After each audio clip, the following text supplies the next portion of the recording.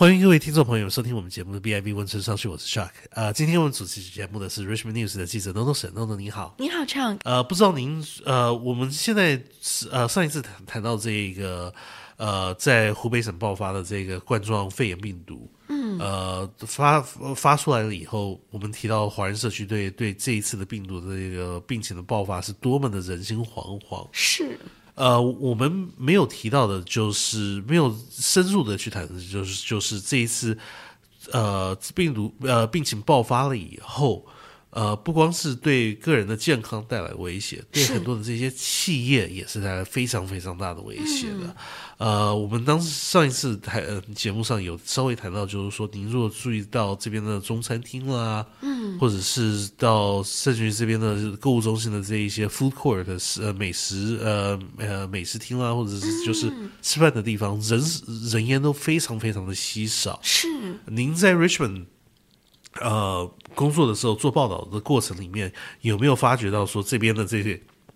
华人饮食业的这方面已经受到这个病毒爆发的影响？是有一些那个food court， 然后还有一些做餐饮业的一些老板说，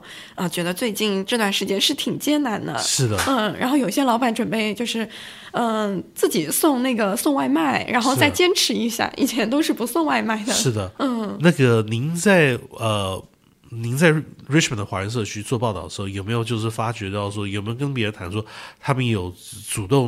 提出来，我们会主动避免到外面吃饭，到人烟比较多一点的地方去群聚，有没有这种情况出现？有，我觉得有很多华人朋友看到，就是尤其是最后那个卑诗省真的有确诊的时候，是很恐惧的。就很多人不仅买口罩囤了一大堆，然后还有很多人就是觉得应该是避免聚会。然后每次集会说人多不多，一听到多就不来。是的。在那个这次的病毒这次的病情发展真的是非常不巧，就是刚好在过年的时期。对。很多这边的本地的华人这一些协会啊，什么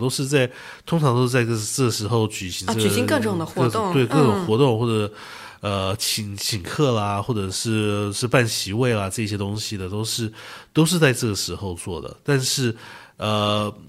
就连这边的这些很多这些比较历史比较悠久的这些侨民的这一些协会也提出来，就是说因为病情的发展，你如果不需要出来吃饭或者不需要出来聚会的话，你可以不出来，或者是你在中国回来了以后还没有到14天的这个隔离期，就是大家都把14天当作就是说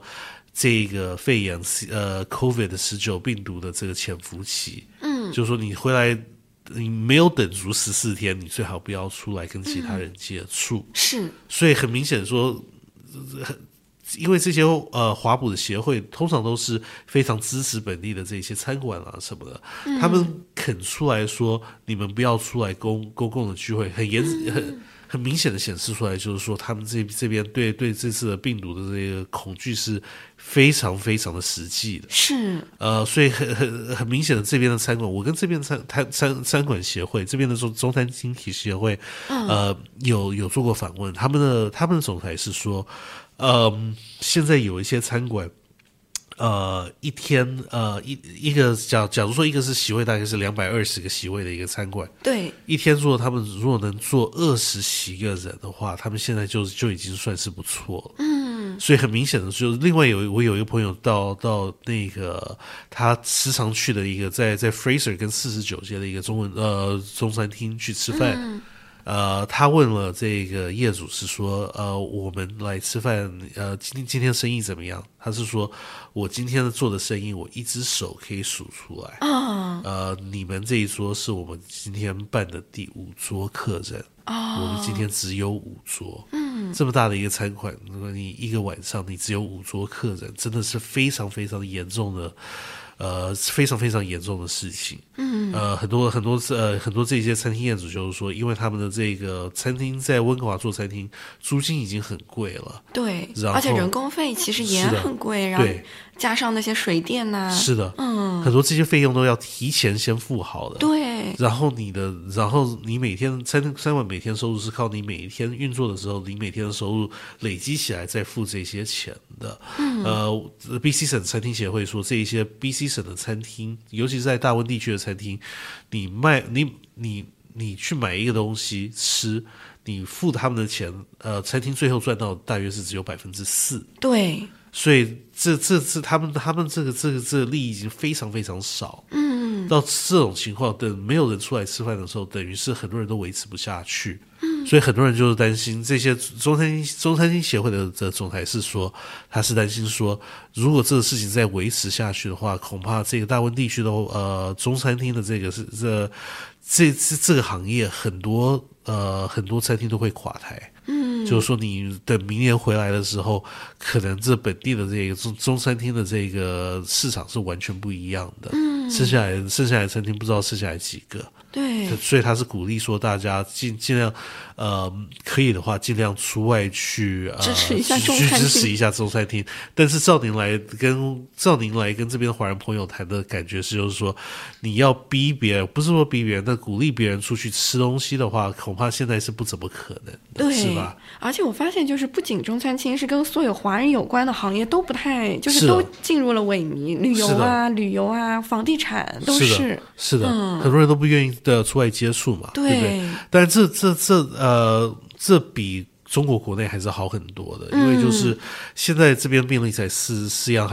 然后这边很多西人朋友说真的跟华人朋友心态是完全不一样的，他就完全不怕，就是照常生活。对，但是华人社区就很多人就是非常非常就班也不想上，对，严谨的控制自己的生活习性，就是尽量不外出。在中国来说的话，很多这些加拿大公司在中国卖很多东西，像是 Canada Goose， 对，他们今年业绩已经宣布，就是说今年业绩会非常的差就是因为在中国国内受到影响的不光是餐饮业，而是消费，整个大家都不太想去商场里面，大家都不去商场，不去买东西，因为小区是实行很严格的监控，就是你如果出来进去也很难啊。对，因为你要在就是进小区的时候，你要去测量一下体温。是的，但是同时他们也是说，还没有严厉控管的这些城市，像是北京来说，出外消费的人数也少很多，对，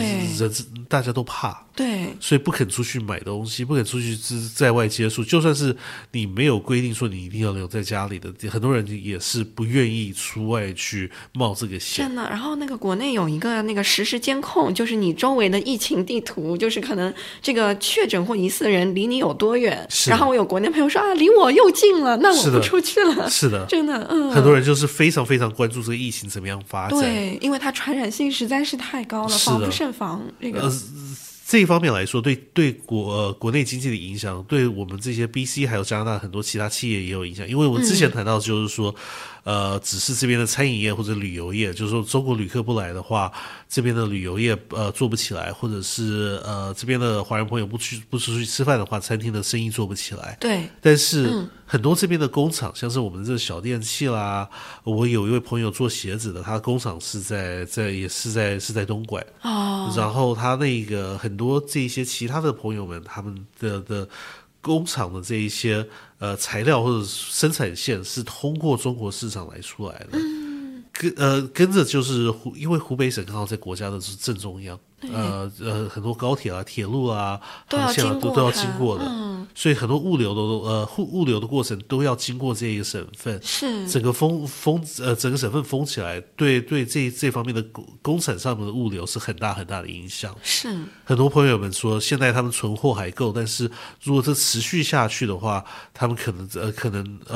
在中国市场的有跟市场合作做伙伴的这些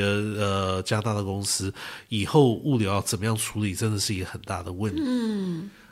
很多人都是担心说，这一次的中国的经济受到这么大的影响，全世界经济在过去的10年20年已经是可以说是靠中国市场的发展来成长了。对，现在中国市场出来这么大一个困局，很多其他地方的这个经济发展可能就是会因此而立刻的缓慢下来。您在跟国内朋友们谈的时候，是不是也看到就是说，对国内当然是大家最担心的是个人的健康，但是明显的也看得出来，就是说，不管是交通或者是货运上面的物流这些方面的这些发展都有一定的影响。国内的话，我觉得就是很多上班的，就好多上班族，是的，就他们比较担心的是，就是自己出门的那个身体安全。是的，然后对于物流的话，国内的这种，比如说快递行业的，还是就是比较好，因为送餐之类的，比较红火。有很多人他们不愿意出门，然后他们就让那个快递小哥送到门口。是的，然后但是可能说对于就是出口啊、进出口贸易，我觉得是一定会有影响。是的，另外一方面就是您提到一个话题，就是现在北京中央政府是提出就是说要工厂，因为很多人就是因为这病情爆发了以后，政府宣布就是说大家都留在家里，就是过年假延长一点，你在家乡。是现在他们好像已经发觉到，就是说你如果不恢复，你不重新开工的话，你的国家的经济是没有办法维持下去的。所以现在政府已经提出，就是说要大家回去工厂上班，回去上班。但是我也听说很多朋友们说，就是有一些朋友们自从过年的时候回家乡看家人。然后现在就困在那边了，里，就困在因为很多地铁都不跑，很多高铁都不跑，很多交通都瘫痪了，没地方跑，然后飞机也上不去，所以现在他是你也有听到，就是说这类似，就是说很多人过年回家乡，现在要回去上班了，回不来，所以现在说怎么样经济中国式的要重新启动他们本身的经济体，启动这些工厂，让大家重新的上班，开始让市场正式的运作，但是很多实际上的困难还是存在。是的，所以以后就是说这方面怎么样发展来说，可能不光是我们对中国关注的朋友们要注意，可能是你任何做生意的朋友都要注意，因为说真的，你现在的一个手机里面的电机很多东西都是来自中国生产的，然后短时间内你如果真的说你中国没有办法做，你没有办法说我这个月没有办法通过中国运送东西，我就试着找其他另外一个国家的工厂来做我的生意。这种工厂上面的物流是很难这样子很快的改变的。是的，他们很多这些很多零件都是已经做了10年，都是专门对一个产品来做的。你要重新找一个厂商，都是要1-2年的事情，没有可能马上转换。所以中国市场怎么样下一步发展，对外界来说都是非常重要的。我也恐怕是要再注意到，是说病情还有。中国政府怎么样在这方面反映病情，做进一步的发展，来做关注。是好的，我们今天就先谈到这边。不知道各位朋友们对就是这一次的这个病毒对病情对经济上面的影响有什么样的看法？你可以发 email 给我们，我们的 email 地址是 cchiangibib.com， 那是 cchiangibib.com。好的，我们下星期再会。